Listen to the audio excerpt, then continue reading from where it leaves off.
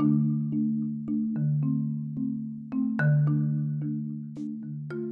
afternoon, New York City and English 384. I'm your host, Michael Yoshi James, and this is the Layman's Quarantine Podcast.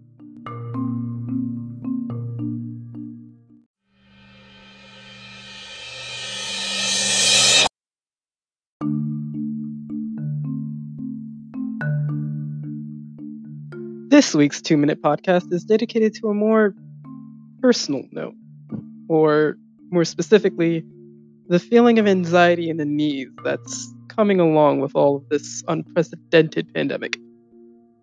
Going outside right now feels like a dangerous situation.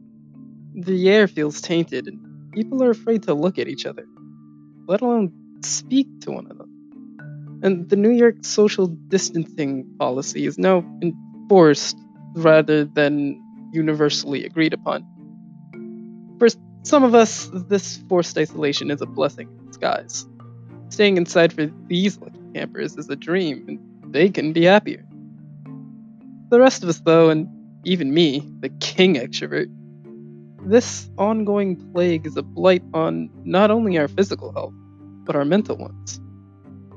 The CDC website reports high levels of stress from the pandemic, including the worsening of chronic health and mental health problems, as well as an increased usage of alcohol, tobacco, and other recreational drugs.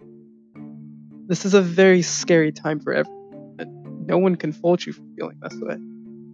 However, this is no time to give up. The CDC recommends things like exercise, plenty of sleep, meditation, and eating well-balanced meals, as well as keeping in touch with others and even taking up a hobby if you don't have one already. If nothing else, you can always tune in every day for this 2-minute podcast. I know I'm looking forward to seeing you too.